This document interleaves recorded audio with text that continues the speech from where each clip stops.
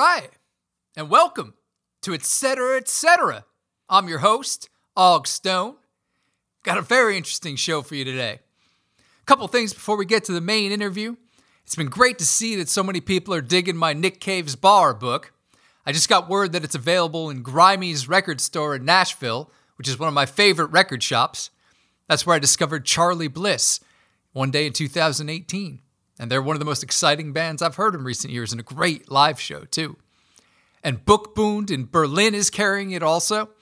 Awesome to have it available in Germany, which is, of course, where so much of the story takes place. The book is about the time in 1999 my best friend and I flew from New Jersey to Berlin to find the bar that a complete stranger told me Nick Cave owned in Berlin. This was, before the days we were all on the internet all the time, and we went without doing any further research whatsoever. And the trip was, predictably, a disaster.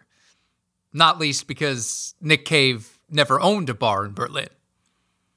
And we got hold of some absinthe on our second night there, then had a 2.5-day hallucinatory hangover that saw us wind up in Prague.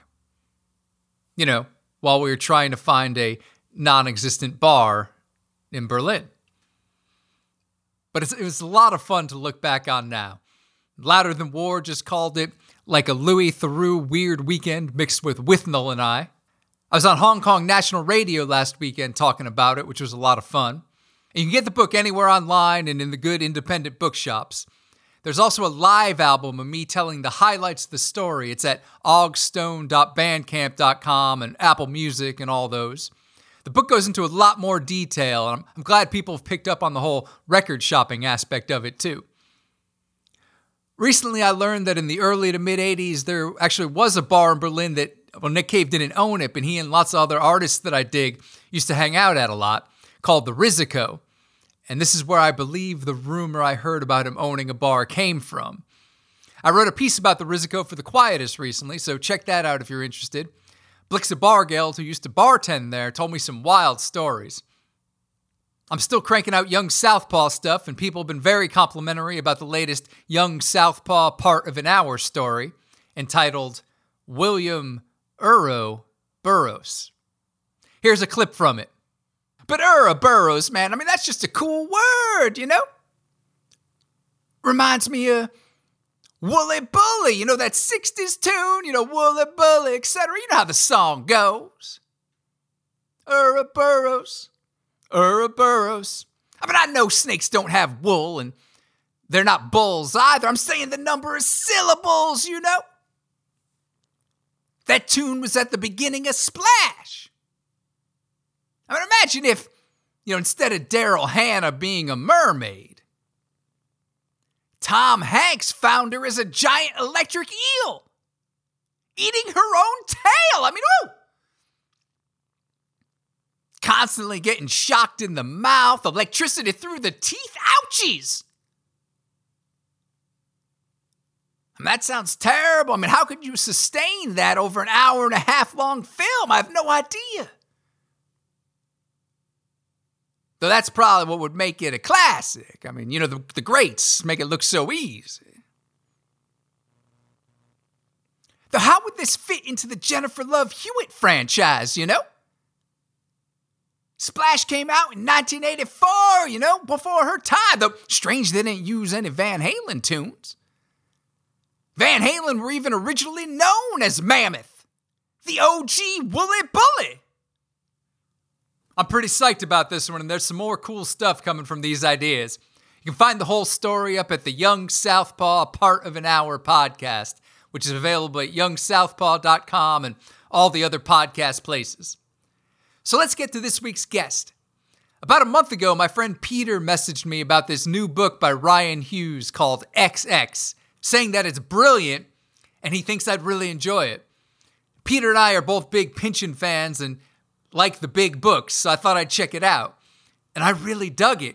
I couldn't put it down, actually. I finished all 978 pages in 8 days. And I know that seems big, but it's not almost 1,000 pages of dense text. Being a graphic designer, Ryan does some very cool stuff with the actual text itself. There's a multitude of fonts, and some pages only have a few letters on them. The story is great. I don't normally read too much sci-fi, and I don't know that much about tech.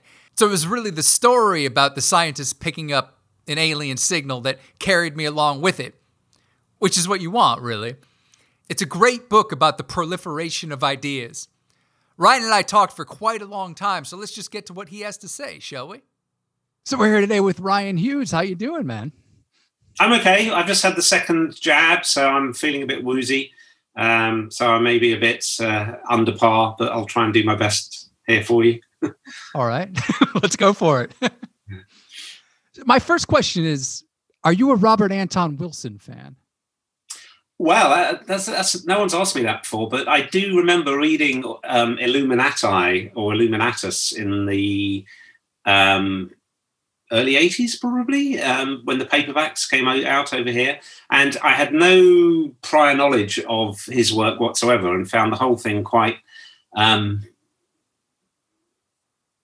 dauntingly complicated. But I think that sort of over the intervening years, I've sort of got my head around what it is that he was trying to say and where it was that he was coming from. So, yes.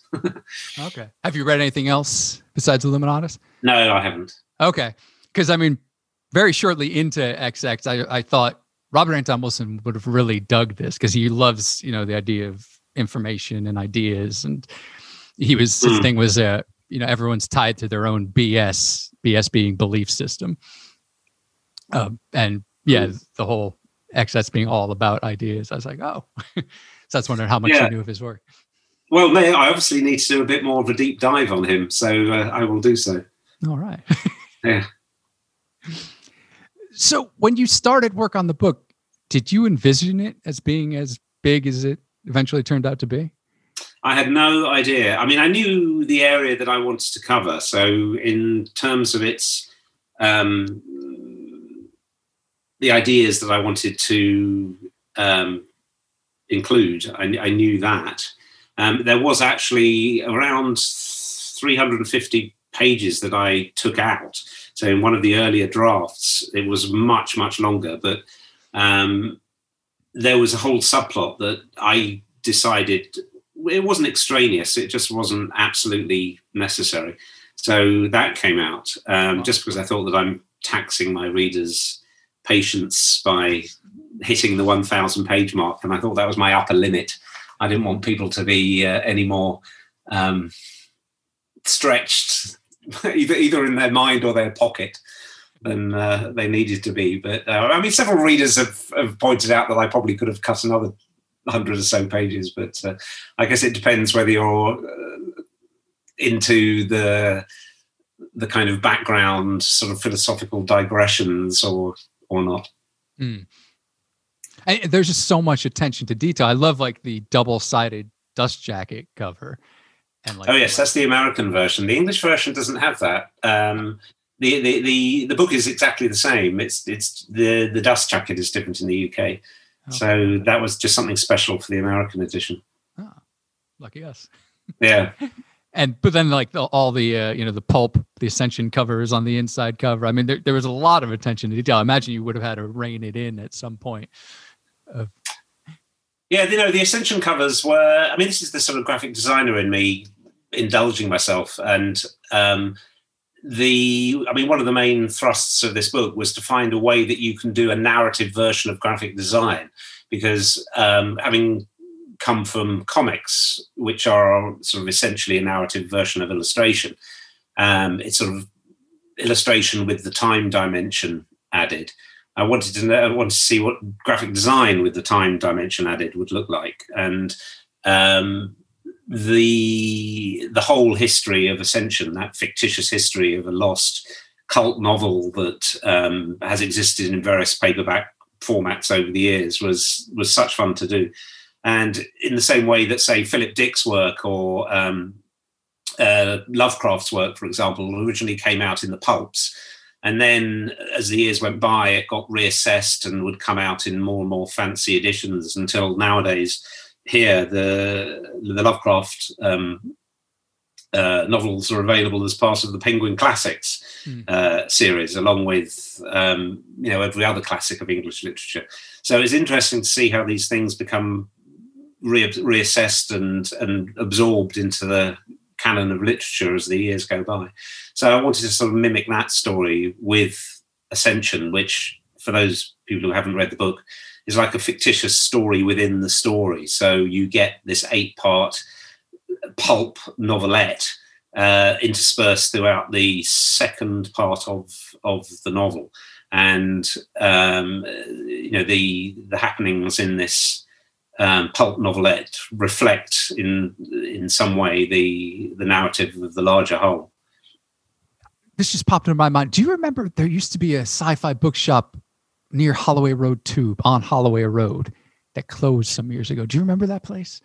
There were several up near Holloway, actually, because I remember it was, as a kid, you would have these little sort of weekend circuits where you'd take yourself off and go to Forbidden Planet and Virgin Megastore, and you'd get your fix of music and comics and whatever it might be, your sort of cultural fix for the next month. Did you used to live in London then? Is that? I did. I lived in London for about 10 years, from 2003 to 2012. So, yeah. Well, in Holloway there were a couple of comic shops, but there was also this place called the Fantasy Centre. Do you remember that? Yes, I think that's what I'm thinking of. Yeah, and it was a big shop that just dealt in old sci-fi and run by these two old guys, and it had been there forever. And I think I discovered it when I was at school, but it was it finally shut in the early 2000s, I think, much to my disappointment. But it was where I saw old science fiction pulps for the first time. So at the back, they'd have this section where all the most expensive stuff was. And I think that's where the inspiration for those Ascension spoof paperbacks and pulps came from, the kind of visual history of science fiction. Okay. Because you're a big collector of those books. Yes. Yes. No, I think that if you're, I mean, being that I'm primarily one of the things I do is graphic design. I think it's that affinity with printed ephemera, the world of not, shall we say, high art graphic design, but everyday pop cultural graphic design. I think it sort of informs a lot of what I do. Yeah, I lived in London for about a decade. It's still my favorite city in the world. And what I loved about XX was that it felt like a London book to me. I mean, I know there's all these huge themes going on beyond that, but I think what really drew me in was that the familiar feeling of London. Hoxton and East London specifically. Are you a Londoner originally? Yeah, no, born and bred. So it's very much sort of ingrained. No, I think that I definitely drew on my sort of days of going to late night clubs and bagel bars and lock-ins and things like that in the East End. So a lot of that local colour comes from very specific events. In fact, there was this one. There's a friend of mine called Fred Deakin, who's half of Lemon Jelly, which is a sort of electronica band, but he's also a very good graphic designer and illustrator. And he used to run this night called Impotent Fury, which is where the one of our characters, Jack, goes to a place called Back to Mine, which is frankly just me describing what Impotent Fury used to be like. There was actually a wheel that Fred's assistant would spin, and whatever category of music came up on this, it was like a big, about sort of 6 feet high wheel with different categories around, and every 15 to 20 minutes, his assistant would spin this wheel, and whatever category came up was what he would play next. And so you'd lurch from James Brown into heavy metal, into Frank Sinatra, into the Carpenters, into hip hop or something like this. It was just this incredible mix of weird music that he would play, and it sort of ensured that the people who actually went to this club had a sense of humor about it all. So some of the best nightclubbing nights I've ever had have been as impotent fury. So yes, that story in the book about how one of those categories was Neil Diamond, and and how after a few spins Neil hadn't come up, and then this chant from the dance floor starts getting louder. We want Neil, we want Neil. And then finally Neil comes up on the Wheel of Fortune, and the entire room sort of cheers as we get 20 minutes of dancing to Neil Diamond. I mean, only in a nightclub in Hoxton, in some sort of obscure sort of night that is run by a sort of graphic designer who's also half of an electronica outfit called Lemon Jelly, would you get such a thing? But so I drew on a lot of my own London experiences in order to flesh it out. Oh, that's great. That night doesn't sound like it would work. It did. And it had a very loyal audience as well. And we were all very sad when Fred finally put an end to it all. But he ran it for a good 4 or 5 years. And it was a highlight for sure.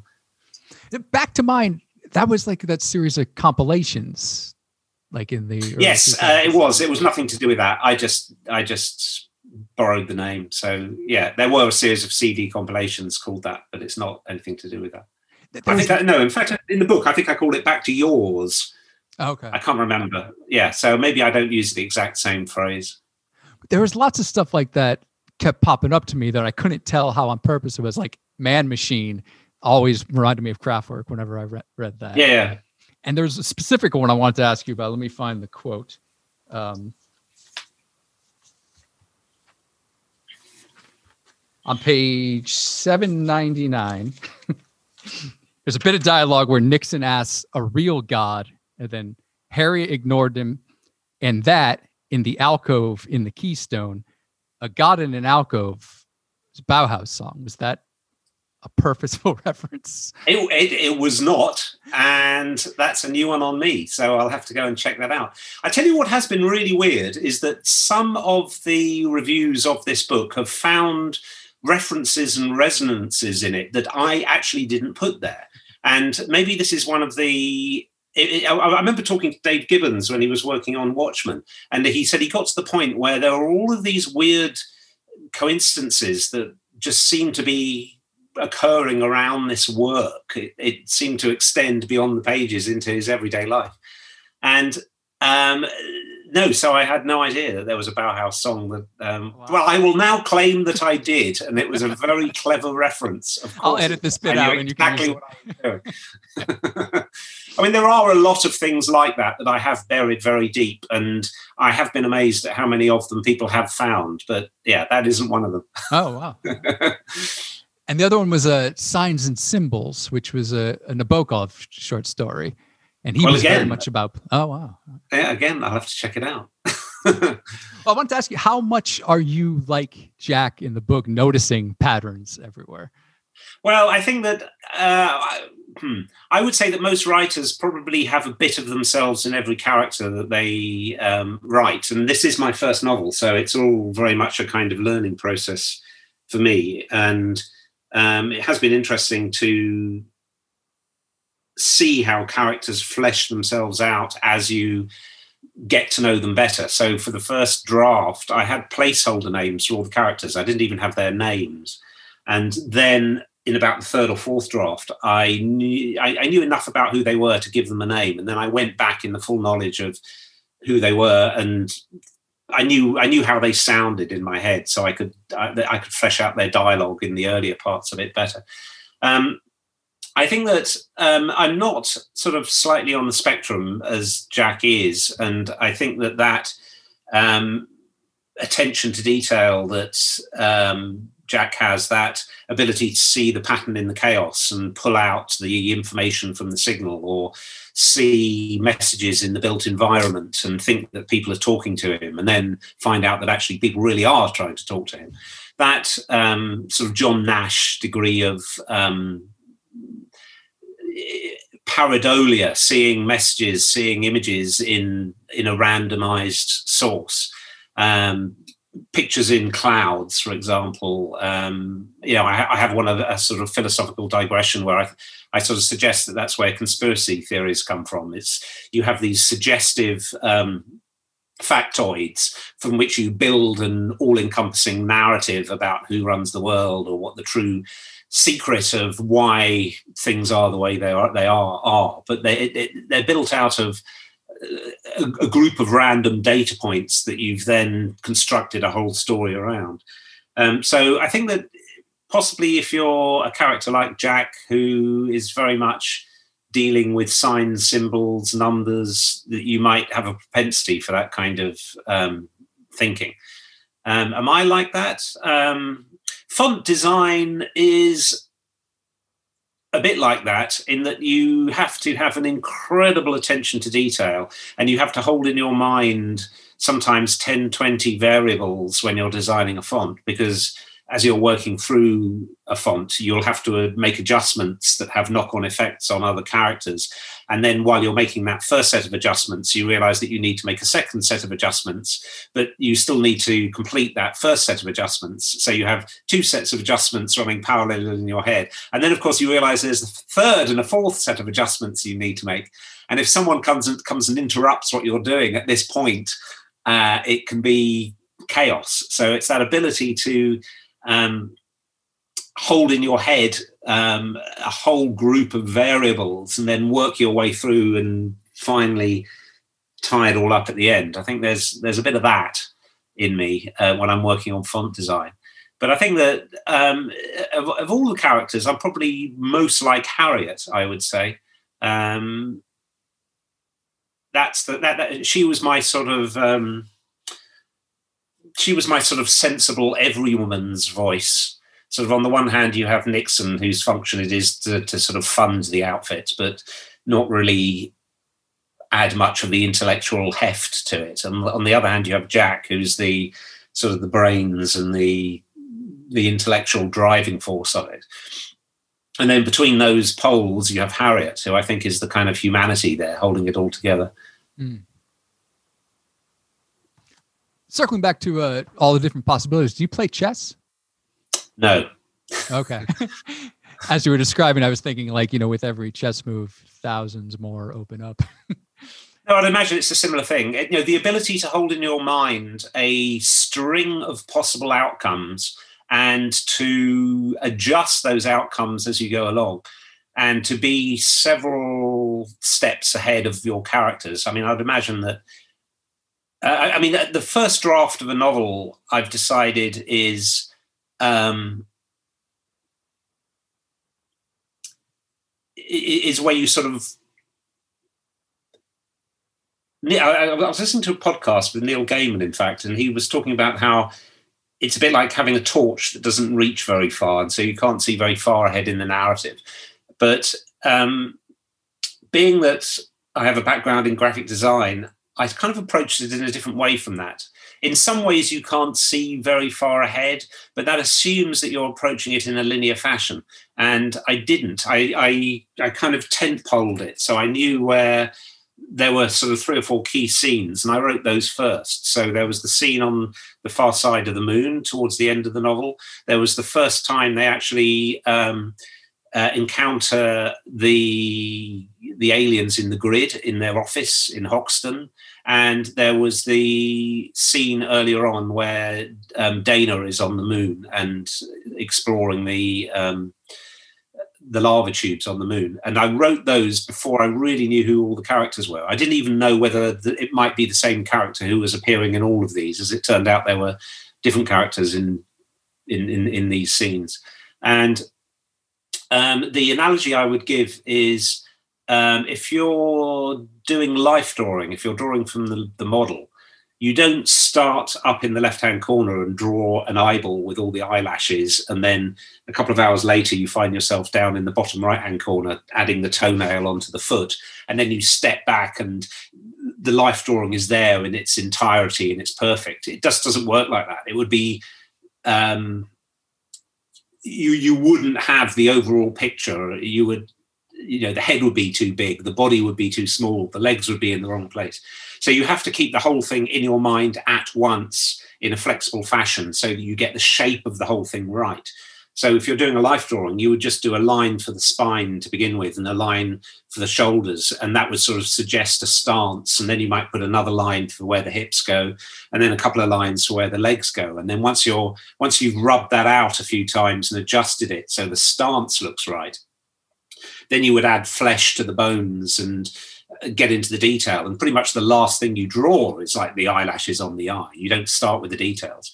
And so I approached the novel in a similar way, is that I thought, well, what I need to do is I need to get the structure down first, and then I can start adding the detail in.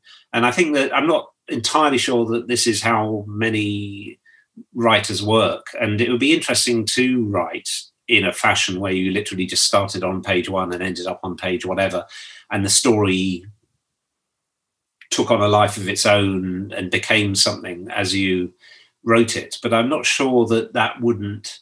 You've got to have a purpose in mind. You've got to have a destination in mind. You've got to know, even in the most abstract sense, what it is that you're trying to say, because otherwise you're dealing with the details rather than the main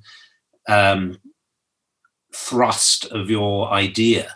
And that surely must be the most important thing. So in XX, it was how ideologies and ideas percolate through culture, and how we as human beings might just be vehicles for ideas. So it could be that the ultimate unit of consciousness is not the individual human being, much as we would like it to be. It's these ideas that travel through us and across the world and back again through the medium of individual human beings.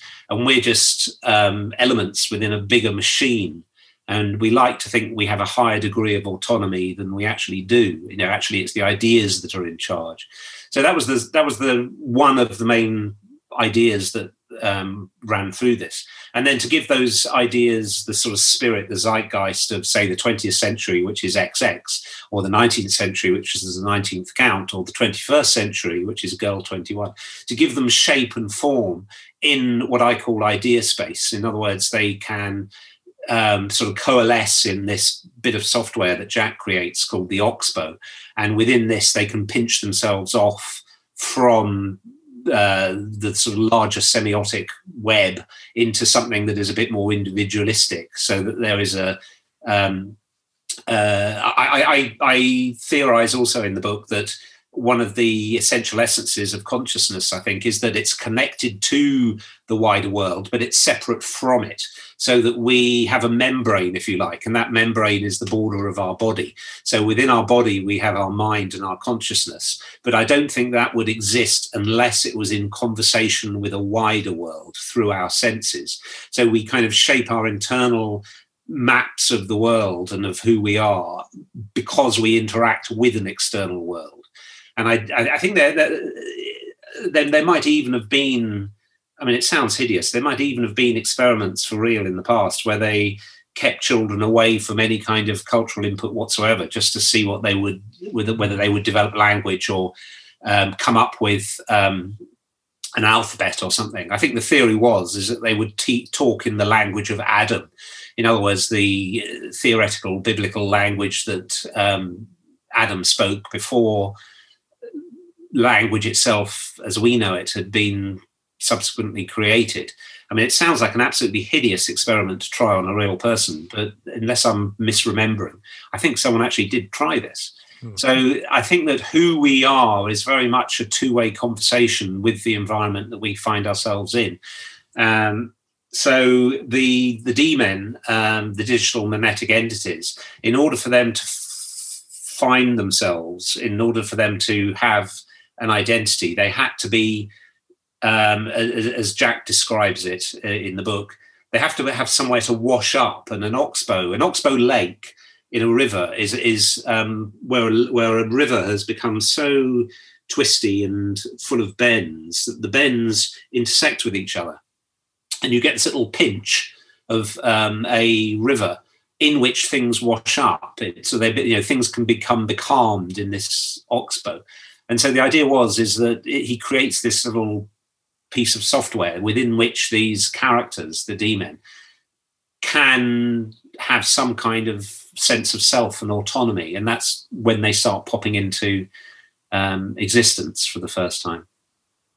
I think one of my favorite bits of the book was when I realized the analog between the alien with the forebrain and the high brain, and how that relates to us. I was like, oh, that's very good. I think that's something we probably could deal with, actually. Probably we could do with, I should say.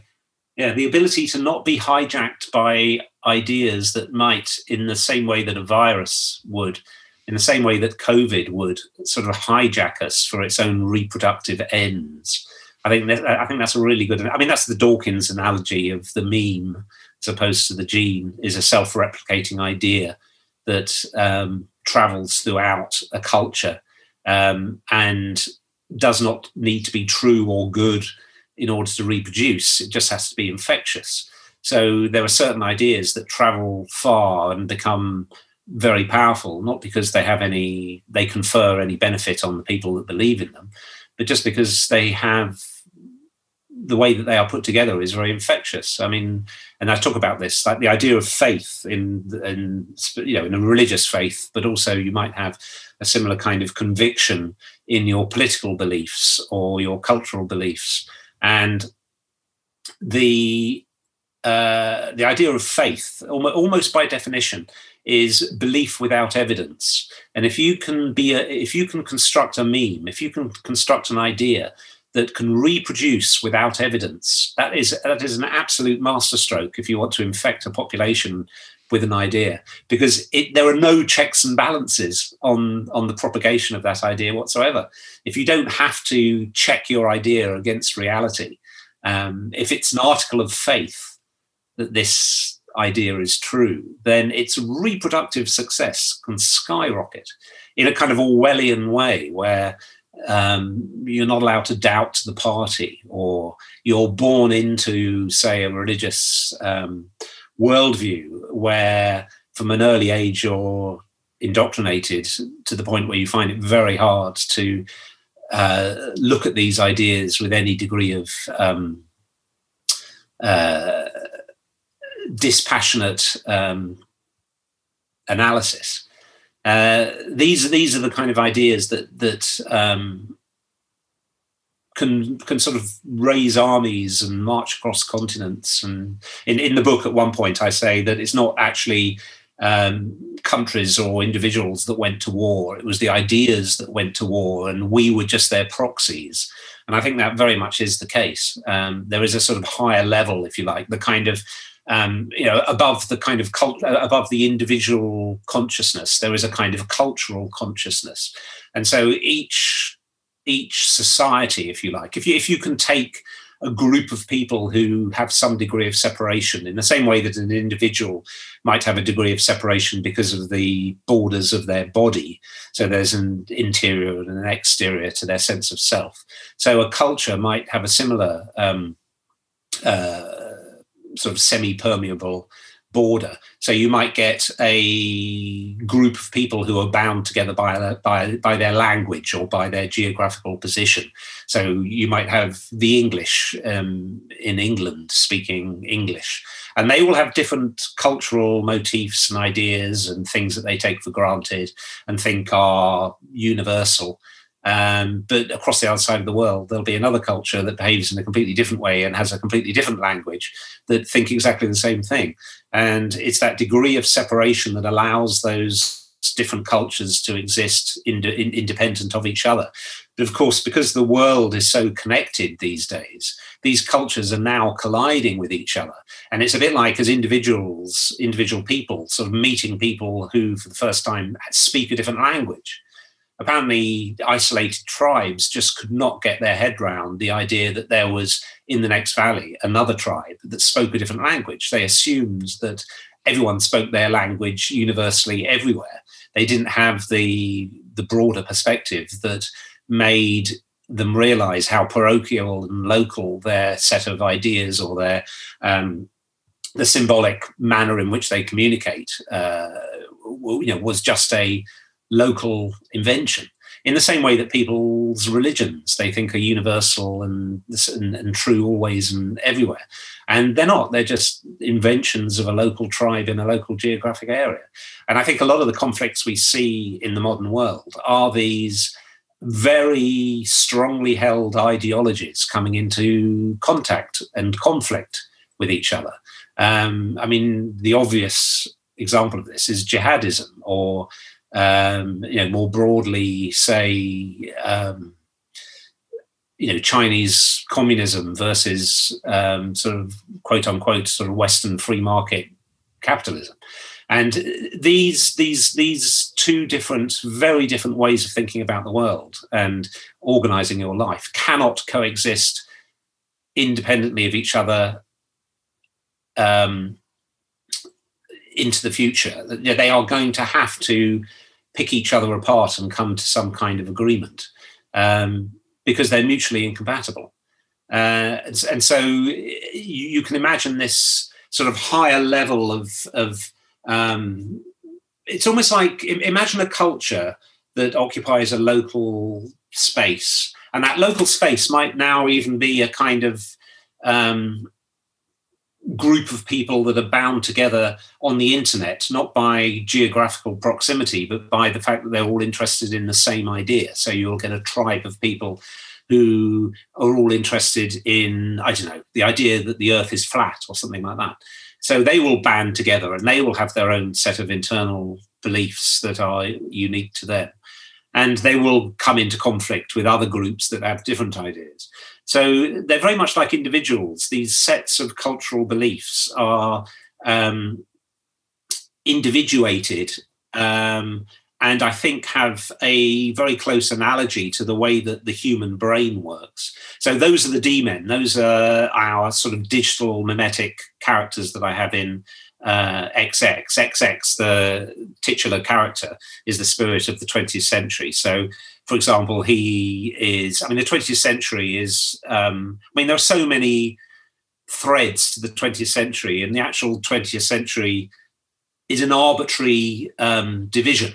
The idea that there is a sort of cohesive set of ideas that happen to have happened between 1900 and the year 2000. Those dates are just arbitrary, and there's no reason why, say, the 60s might inherently have a character, or the 70s might have a character, or the 50s might have a character. I don't think they do. I think they have several characters that sort of bleed into each other and don't fit within those neat decades. But for the purposes of the novel, it just seemed a nice idea to try and think of what the spirit of the 20th century or 19th century might be. Mm. So the spirit of the 20th century is very much the spirit of modernism, which I define as not just modernism in terms of art movements like the Bauhaus, Dada, which is like a sort of proto-punk sort of movement, really, and sort of modernism, but modernism also in sort of politics. So you get the grand narratives of rearranging the world and how we live in more rational manners. And if there's one thing that modernism tries to do, it's rearrange things in a rational fashion. So in architecture, sort of modernist architecture primarily is functional and it's suspicious of decoration. Decoration is non-functional and therefore is suspect. Whereas, say, the previous decade, the decade that the 19th count was from, was the Victorian age, was very much into decoration. Decoration was how you flagged up your position in society, because decoration took a lot of man hours to put in and displayed your wealth and your richness and all the rest of it. Whereas the story of modernism in the 20th century is one of stripping away all of that privilege and all of that, those different levels of life, and making everyone equal in, it's the story of socialism and communism, and the flattening out of differences in society for better or worse, economically, culturally, and approaching problems of architecture, of arranging what people do in life, what their interests are, in a what they thought was a rational and logical way. So that's very much the essence of the character of XX, is that it's a thread that's at the heart of fascism, sort of the rearrangement of society along certain ideological lines, and everything is subservient to that. And exactly the same idea, but on the other end of the political spectrum, with communism or the far left ends of socialism. Whereas in the middle, you get a sort of a more sort of individuated, individualist sort of approach, where people's individual autonomy is held as more desirable and valuable. You know, the pursuit of your individual happiness. You know, the idea that we have personal responsibility and autonomy, and it's up to us to find meaning in our lives, rather than that meaning to be given to us by an external ideology, whether that be the party or your race, you know, your nationality. You know, the value of you as an individual is drawn from something that comes outside of that. Your tribe, basically. I see a lot of return to the value of people, you know, people's value as human beings being part of their tribe rather than their individual attributes, which I think can only take us to a very, very dark place. And I see a lot of that on the left and the right in politics and culture at the moment. A sort of move away from individual autonomy towards this sort of suppression of our individuality within a sort of a larger identity, which might be drawn from our immutable characteristics or our political affiliation or our geographical location or our ideological inclination, all of these things. So again, I think these two different approaches to sort of cultural motifs. So what differentiates the 19th Count and XX in my novel? And I play them off against each other. You know, there's a passage where they're arguing, and XX is describing what the perfect world will be, with everyone marching in lockstep, and the machine, the man machine, where we are all cogs within this beautiful, oiled, well-run machine of culture that's sort of running for the betterment of all. And of course, the 19th Count, being an aristocratic dandy, isn't falling for this whatsoever, and is sort of cynically saying, "It sounds like there's going to be uniforms. I don't look good in a uniform." So they kind of jokingly argue and spar with each other, these two characters, although they have a lot in common, and you get the impression in the novel that they actually, despite their differences, share more than they disagree. And also Girl 21, who's the essence of our current 21st century, sort of has the final say in this. But under those sort of typographic experimentation, where, you know, the XX of the 21st century is talking in a kind of punk dada display of clashing type, and, you know, that I've sort of borrowed from people like Marinetti, or again, there's a lot of futurists. Yeah. And then later on through the Bauhaus and sort of the more stripped down modernism of the Bauhaus. Whereas the 19th Count is full of all of these sort of mismatched Victorian wood type, where there's lots of character but no overall design aesthetic going on there. So I try to write it in such a way that I wasn't taking sides, and I could sort of speak in each of these voices without disbelieving in the counterfactual aspects that the other character was throwing into the mix. I very much enjoyed Girl 21's makeup of being, you know, a composite of dozens, if not hundreds, of different selfies people had taken and posted. That was a really nice touch. Yeah, I think that would look really good, you know, in a film adaptation or a TV adaptation. Have you thought about how you would do one? I mean, this is very type is a big part of the book. There are moves afoot in that department, and I won't say any more. But it's going to be an interesting project to see if it can be extended into other media. But yeah, we'll see. We'll see what happens. It is very much it does very much use the sort of history of the book. So it's it's a book that's aware that it's a book, which is, again, the sort of graphic design trope. I think graphic designers are sort of aware of the surface of things in a way that just sort of lends. You have an eye for the. As a graphic designer, when you look at a book cover or a poster or whatever, you're not just reading the message and getting the information that is being communicated.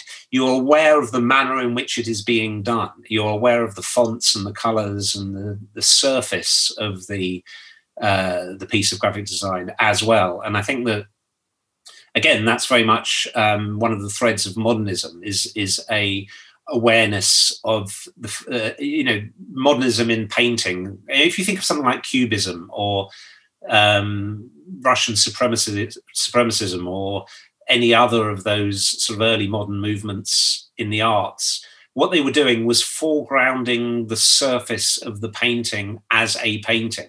It was a kind of honesty to form. It was saying that this is actually paint on a canvas. It's a picture of something. It might be a pictorial representation. It might be a window onto a scene, but it's also an object in and of itself. And I think that that's what I've tried to do with XX. It's a description and a story, but it's also it's also made of paper and board, and it's bound with glue, and it occupies a volume of three-dimensional space. So it's a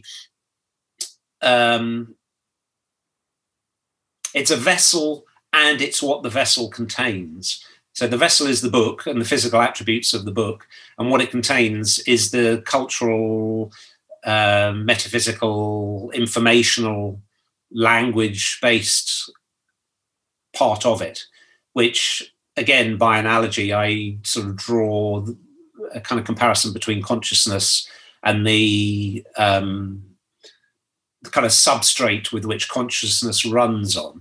And that happens to be, for us, that happens to be biological. But in the novel, it ends up by being pretty much anything that can contain information. So as I'm probably giving away a few too many spoilers here, so I'll try and sort of explain this without ruining the story. But the grid is just another way of encoding information. And I think that as soon as you've got a way of encoding information, then consciousness can almost jump into it.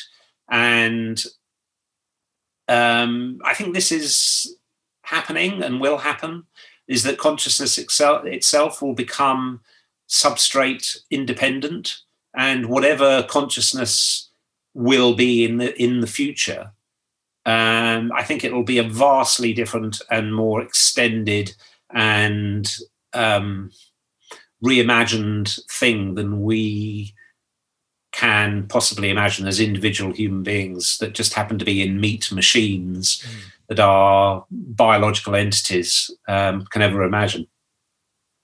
Very much tied to how we feel and our physical sensations and whatnot. Well, yeah, I think that's the other interesting part of it, is that we are very much dragging with us billions of years of evolution. So all of our drives are ones that we share with the lower animals, to the sex drive, we have to eat, we have to, we have to get born and live and die, we have to sleep. All of these are legacies of our biological heritage and our evolution. And I think that ultimately we will leave all these behind. So at the moment, we're very much sort of, we're a kind of abstracted consciousness that's still riding on top of a billion years of brute biological evolution, and the fingerprints of that evolution are all over us. And I think we like to think we're above our animal nature, but we're not. We still compete for mating opportunities, just like apes do. So if you look at a nature program about how animals that are quite different from us behave, you can, it's like high school, some of it. Yeah. I wanted to talk to you about punk rock. Oh yeah, please do. You use the punk rock aesthetic various points in the book. Anarchy in the UK is comes at a plot point. Yeah. What are your feelings about punk? What does it mean to you? Well, I think I was a bit too young to really. I think punk was it was a reaction against something else, and I was a bit too young to know what the something else was, because my earliest collision with music was sort of the earliest punk. So I was, I don't know, 13 or 14 or whatever, listening to the Stranglers or the early Sex Pistols or whatever. So I think that its full impact was lost on me. But having said that, I think that the essence of that punk aesthetic is something that happens again and again and again. So again, I would say that, Italian futurism is very much in the arts what punk was in music in the UK in the 70s. It's that sort of throwing out of the past, and the sense that everything is new, and what's more, that you can do it right now. There are no barriers for entry, that these kind of rules that everyone tells you that you should abide by, and you've got to study meticulously in order to be able to do this thing, whatever it may be, have vanished overnight, and therefore you can express yourself. And of course, that expression will be crude and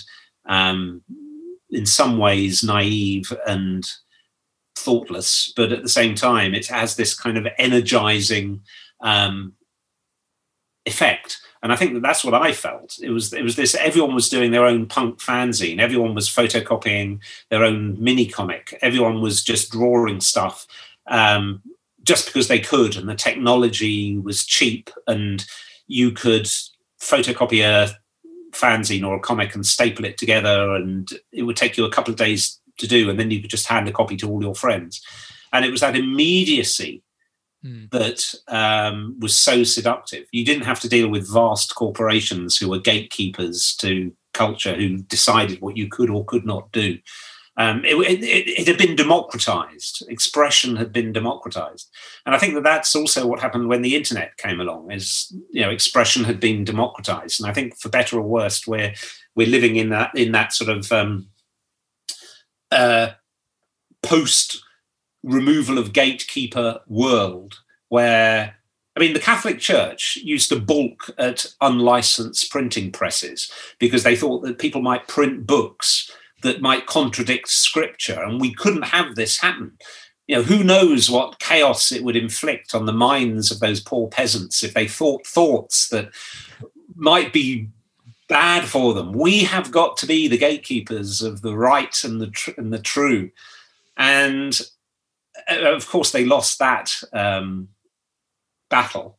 And I think that what we've seen is that slow erosion of old media in the face of new media again and again and again. And I think that the upside of the low barrier to entry in the internet, the cultural milieu of the internet, is that anyone can do a YouTube video. We're doing one now, and anyone can have a voice and find an audience. And that's the upside of it. It's also the downside of it. All of those people with bizarre ideas and sometimes dangerous ideas can be dangerous, also have a platform. And I think what we as a species have got to develop, in the same way that we're developing an immunity to COVID, we have got to develop an immunity to bad ideas. And what we are doing at the moment with everything from QAnon conspiracy theories to their equivalent on the far left, is being seduced by ideas that are propagating through us. And we have got to not be so gullible, which is not to say that we should be cynical of everything, because I think that's also a unproductive direction to go in. But we have got to be flexible in our thinking, not take things on faith. There's that word again. We can't take things on faith. We've got to be a whole lot less tribal. We've got to weigh ideas up for their value in and of themselves, and not just believe whatever others in our self-perceived group believe. We've got to exercise our individual autonomy to be flexible, savvy thinkers in the same way that people who were first reading books that were being put out on the local printing press down the road in Fleet Street might have been. We've just got to know how to do the phrase I used in I had an earlier book, which in some ways is a bit of a sort of dry run for XX, was a book I did called Culture, Ideas Can Be Dangerous, which was more like an extended essay rather than a novel. And sort of misquoting Marshall McLuhan in that, I said, we've got to be streetwise in the global village. And I think that is how we build up sort of mimetic defenses, if you like. So we can't get hijacked by bad ideas. And there's a T-shirt in XX where one of the few things that XX and the 19th Count actually agree on is how do you kill a bad idea? You have a better one. And Jack says, can I have that on a T-shirt? And then towards the end of the novel, he prints the T-shirts up. The three of them. Yeah. Of course, what I've actually done is I've printed those T-shirts up, and there's a link in my bio on Instagram where you can go and excellent buy a T-shirt with that on. But that kind of sums up one of the kind of philosophical messages of the novel is, you don't kill bad ideas by suppression. What you do is you beat them with better ideas. So it's that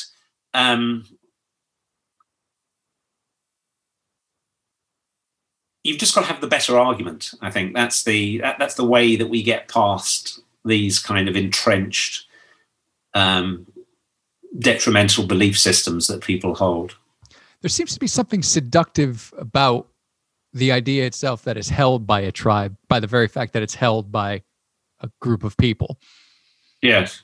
That is dangerous. No, I think it's a sense of belonging. And I think that, and I would say that when you're young and you still are looking for a sort of sense of belonging and a sense of identity, and you haven't really worked out who it is that you are, I think you kind of buy into a kind of off-the-shelf identity more. So, for example, if you find a band that you like, you'll probably start dressing a bit like the band, and you'll hang out with other people who also like that band. And then a bit later on, you'll realize, well, I kind of like that song, but then they really went off the rails. The third album was awful.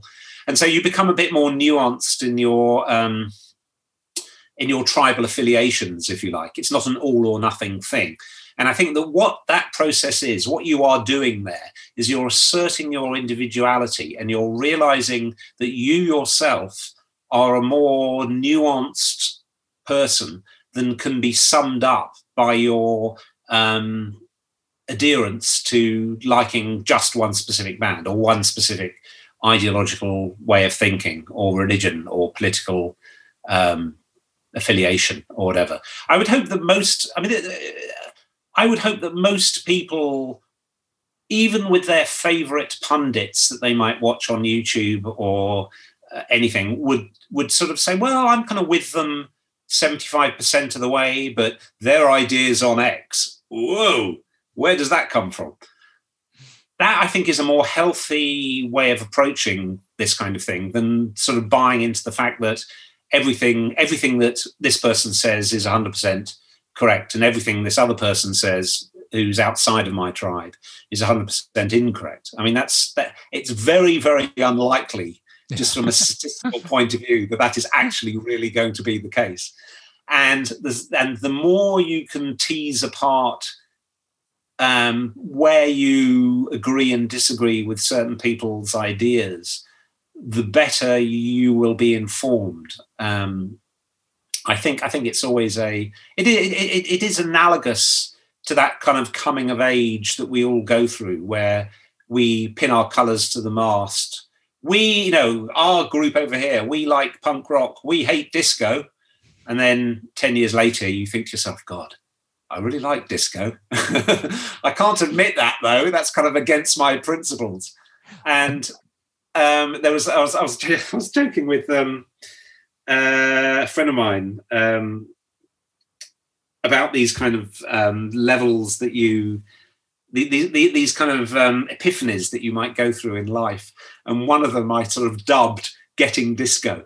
And it was this idea that all of a sudden one day you realize that the reason that you were not liking disco was, if you grew up on the Smiths and you hated disco because the lyrics were meaningless, they were all about getting up and then getting down again. I mean, what is that all about?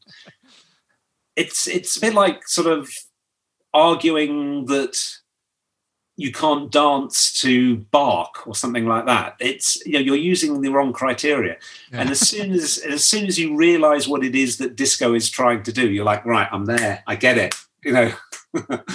And what it is, you've adjusted your criteria with which you search for value in the world. And I think there are too many people who have a very set criteria with which they search for value in the world.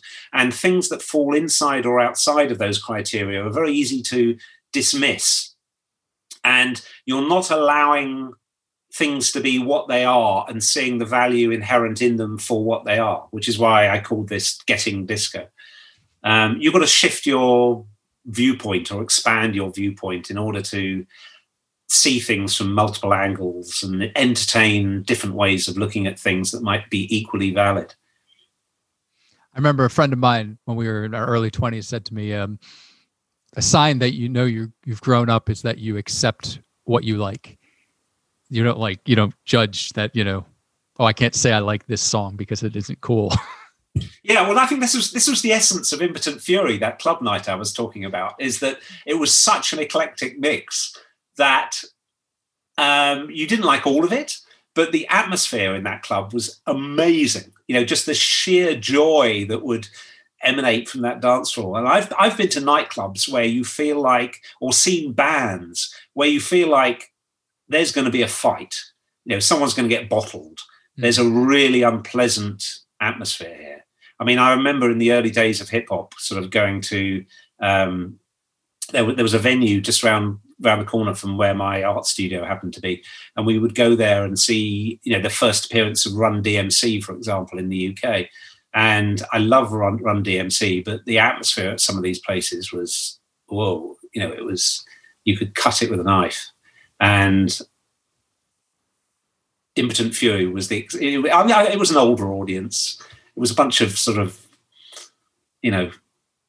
approaching middle-aged people who had probably got to leave early to,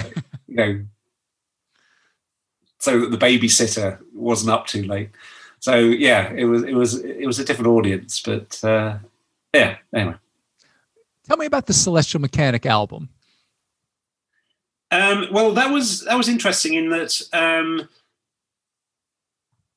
the review preceded the album. So the idea in the novel is that again, these are sort of spoilers. So I apologize if I'm ruining bits of the book. Anyway, there is a signal of extraterrestrial origin which has been leaked onto the internet, and people, being the creative individuals that they are, decide that they're going to make art or music out of this. And so I wrote this fictitious review in my best spoof, sort of enemy, pretentious journalist style. I use the phrase "a sonic cathedral of sound," which is a sort of running gag for these kind of pretentious music reviews of that period, for this album that someone had made, and a band called Celestial Mechanic had made from the Signal. And then a friend of mine, DJ Food, and my sister, Saren, who's a pianist, produced this album from the review. And we put a QR code in the book so that when you get to that page and you see the review of the album, you can actually listen to this album. But maybe the first time that the review preceded the actual album. Nice. Are you familiar with L Records? No. The label from the 80s? No. Lovely stuff. Mike Alway was he ran the label, and he was very much about having a certain English aesthetic. And he would sort of create the bands. He had like a team of songwriters, and he would just say, "Oh, this is a good name for a band. Here, you and you go into the studio and make this record with these song titles." Yeah. But there's one story where the records were sent out to some magazine to be reviewed, but they didn't get the actual music. They only got the covers, and the review had to be in the next day. So he was talking on the phone. He said, "Well, just review the records based on the artwork as to what you think they sound like." I thought that was brilliant. Well, I would say that I can remember as a graphic designer looking at album covers in record shops and not having enough money to buy the albums, but in my imagination, conjuring up what they sounded like. I'm sure this is a very common experience. Less so now, because obviously you can just go on the internet and find out what these things look like for free.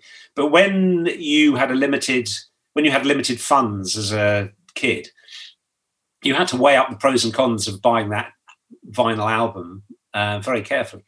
And so in my mind, there are whole albums, album after album, where I vividly remember the sleeve because it was, say, in the window of W.H. Smith, which is a sort of high street chain here. And I've never heard the album. And I'm sure some of them are completely different from how I imagine them to be. But yeah, it's that sort of visual, and again, this is sort of graphic designers love this. It's the way that a piece of graphic design can conjure up so much more. It can conjure up a set of ideas, it can conjure up sounds, feelings, emotions. I mean, everyone knows this. I mean, it's not,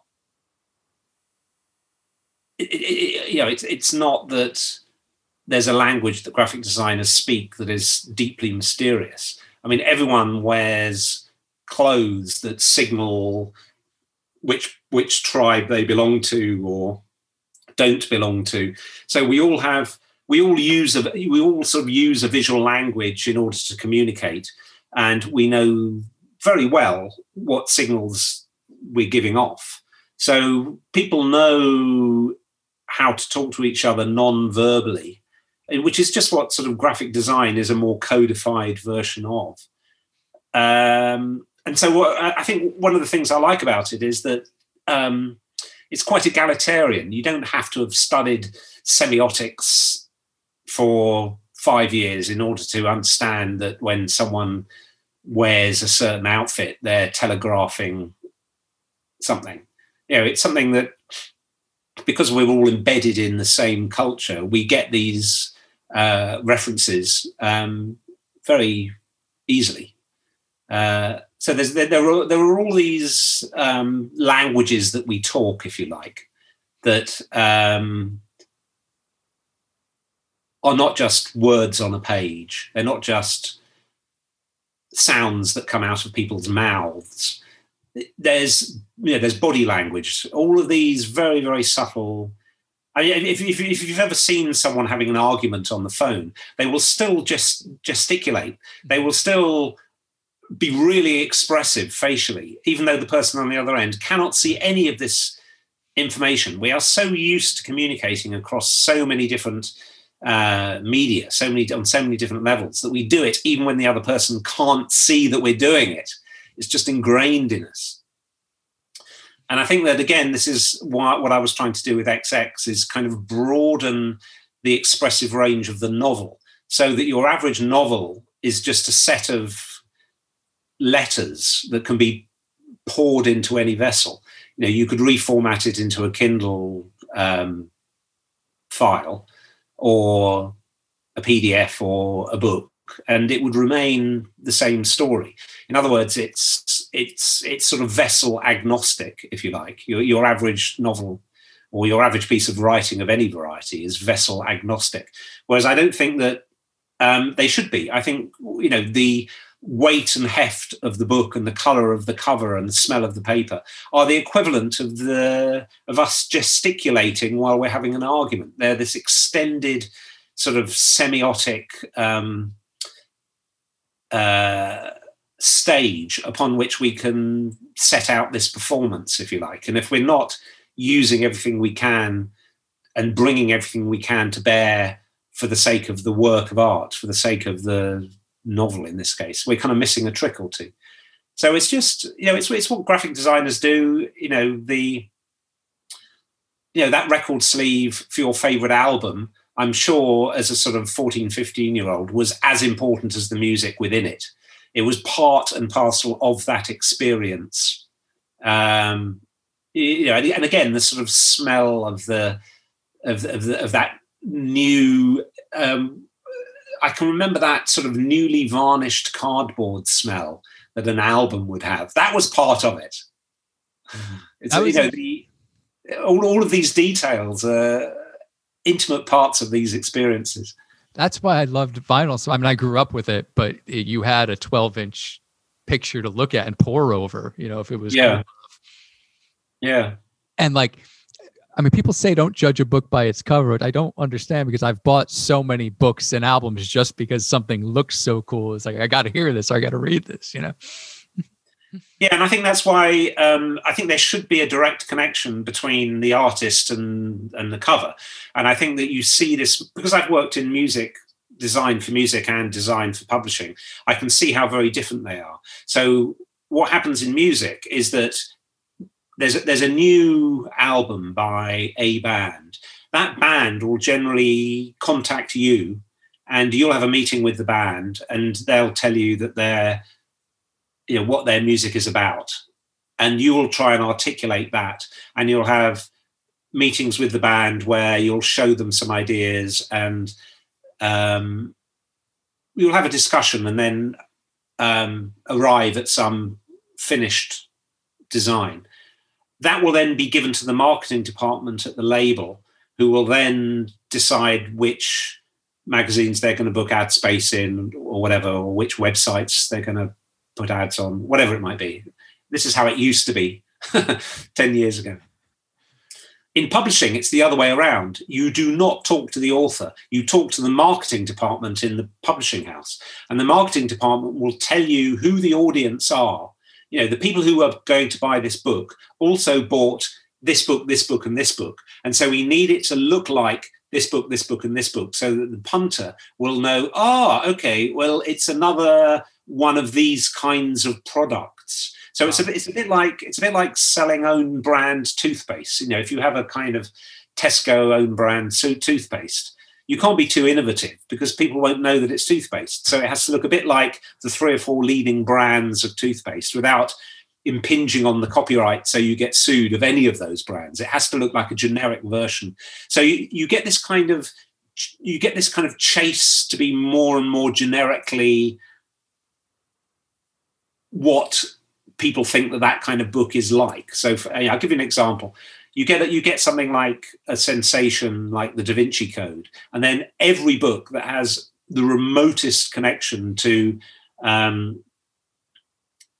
sort of biblical prophecy and conspiratorial puzzles that go back thousands of years will have exactly the same font, exactly the same sort of photoshopped colonnade or whatever it was on the front cover, because marketing departments are treating graphic design not as an extension of the product itself, not as an extension of the art project that is the book, but as a positioning statement in a bookshop.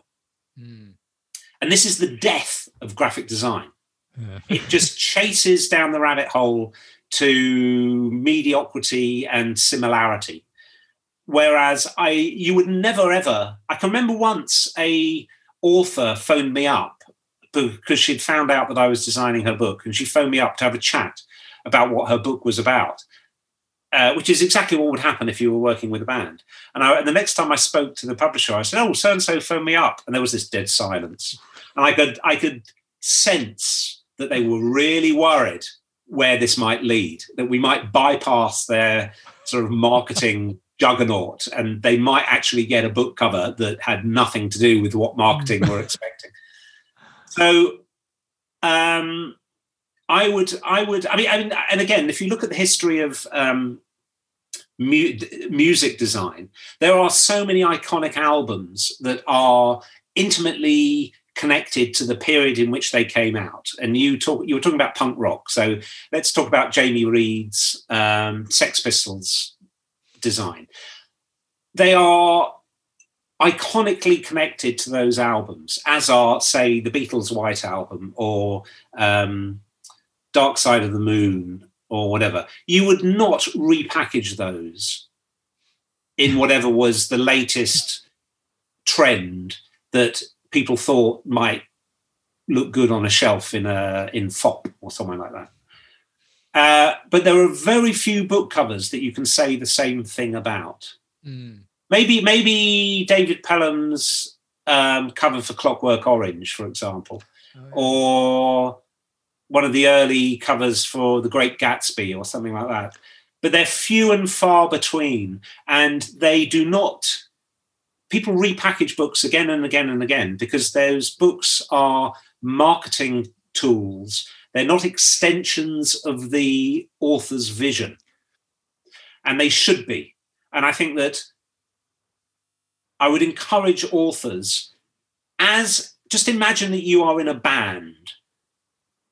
If you were the Beatles or if you were David Bowie, you would not allow the marketing department at EMI or whatever to design your sleeve for you and have no input whatsoever. Just be shown something at the end and said, well, yeah, this is what we came up with. You would be choosing the designer, you would be choosing the photographer, you would be choosing the illustrator. These would not be done in-house by the publishing company. They would be done by the people, they would be done by Peter Blake or whoever it was that you decided was going to do your Sgt. Pepper's. And I would like authors to have that degree of authorial control over their book covers. And I'm sure that there are publishers who would hate this because it would be a big mess and they would get loads of covers that they would absolutely loathe and would consider to be utterly uncommercial.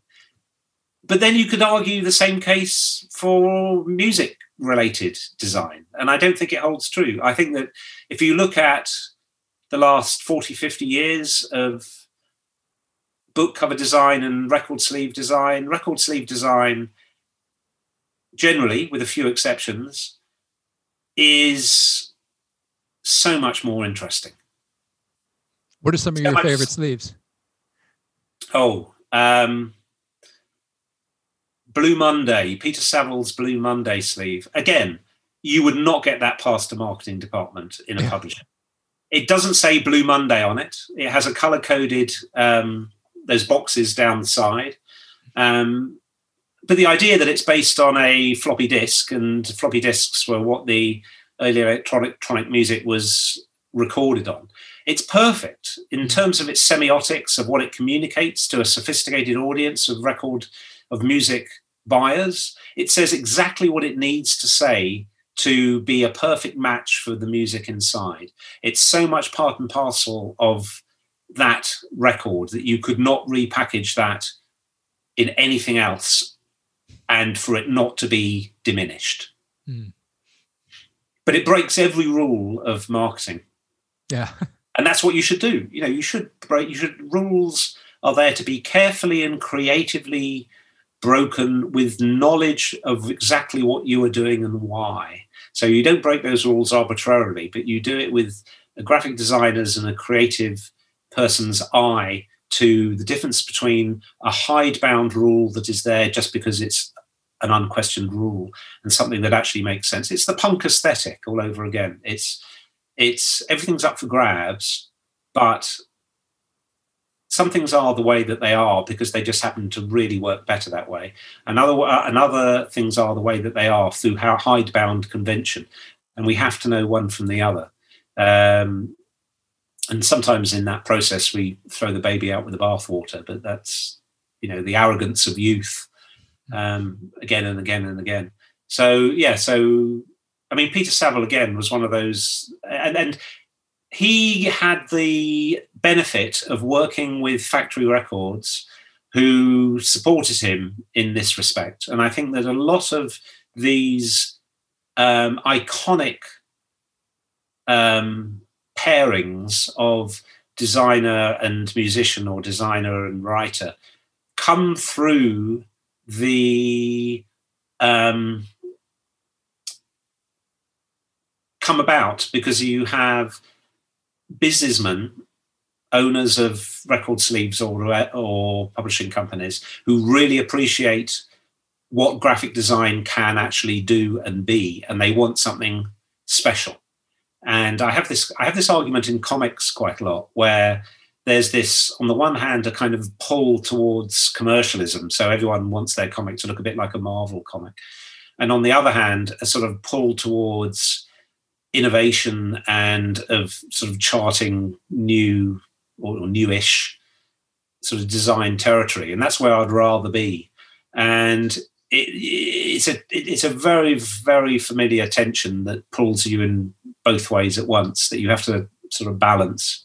But if you think about people like Vaughan Oliver and his work for 4AD, that would not have happened without Ivo Watts of 4AD's vision and belief in what Vaughan Oliver was doing. That's what you need. You need the people who are in charge of the publishing house or the record label with a vision, who enable creative people to not be compromised by crass commercial concerns. And in the process, Blue Monday, in that sleeve, for many, many years, was the best-selling 12-inch record of all time. So to say that these innovations are not commercial is just not true. And there was another interesting case of this where, I don't know, we're talking about 10 years ago now, I was designing covers for Iron Man for Marvel. And what comics quite often do is they do a split run so that you might have 2 or 3 different covers for the same comic. So it's a bit like having 2 or 3 different sleeves for the same record. And so you have a head-to-head test of which sleeve shifts the most units. It's a complete, pure commercial gauge of which kind of cover will sell you more product. And this Iron Man run, I was working with Matt Fraction, who got me into design these, who had been unhappy with the rather generic covers that Marvel had been doing for him in-house. And so I did 6 in all covers for him for a story called Stark Disassembled.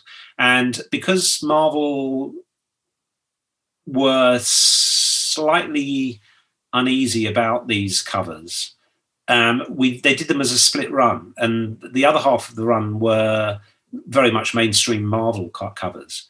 And I remember saying to the editor, well, how are they doing? And he said, in all the comic shops near Marvel's HQ in New York, they'd sold out of my covers, and all that was left on the shelf were the bog standard Marvel covers. So again, it's not commercial. It's if you want to put your purely commercial head on, let graphic designers do this weird shit, and you will shift units. Most of the time, it's not guaranteed. Sometimes we are given enough rope to hang ourselves, and we can fuck up. But what you need is those kind of visionaries in the corporate world who will let people be the best that they can be, to push them to innovate more, to fight through the cliches, to rethink things from the ground up, to innovate and create really good work. And when you do find clients who are like that, who are supportive and will give you, and a supportive client is not just one who allows you to do exactly what you want. You want pushback. You want to have to fight for what it is that you believe in. But the process of fighting, or not fighting, but discussing, say, what it is that you've done is also a useful process because it sharpens your own thinking as well. And so if you have a client who's a good foil for that, you get a much superior product than either someone who hamstrings you at every opportunity for commercial concerns, or who just allows you to do everything you want to do because they think you're great. Between those two poles is someone who gets what it is that you're trying to do, but is also an intelligent foil for it, and makes you try even harder and makes you justify every last full stop, and makes you think more clearly about what it is that you are doing and why. Those are the relationships that every creative individual wants in their lives. And I've had a few, and they've been fantastic. And they're generally with individuals rather than companies. So they might leave one company and go and work somewhere else, and they'll take their way of thinking with them.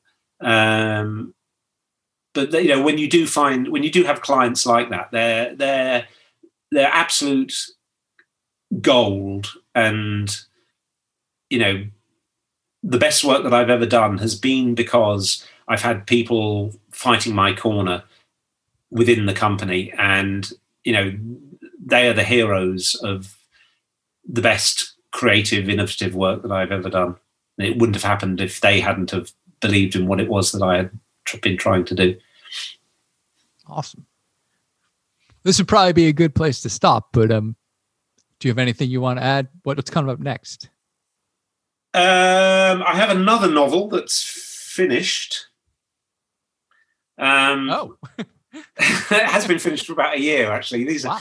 What you've got to remember is that there's a big gap between the doing of the thing and when the thing actually comes out, and people assume that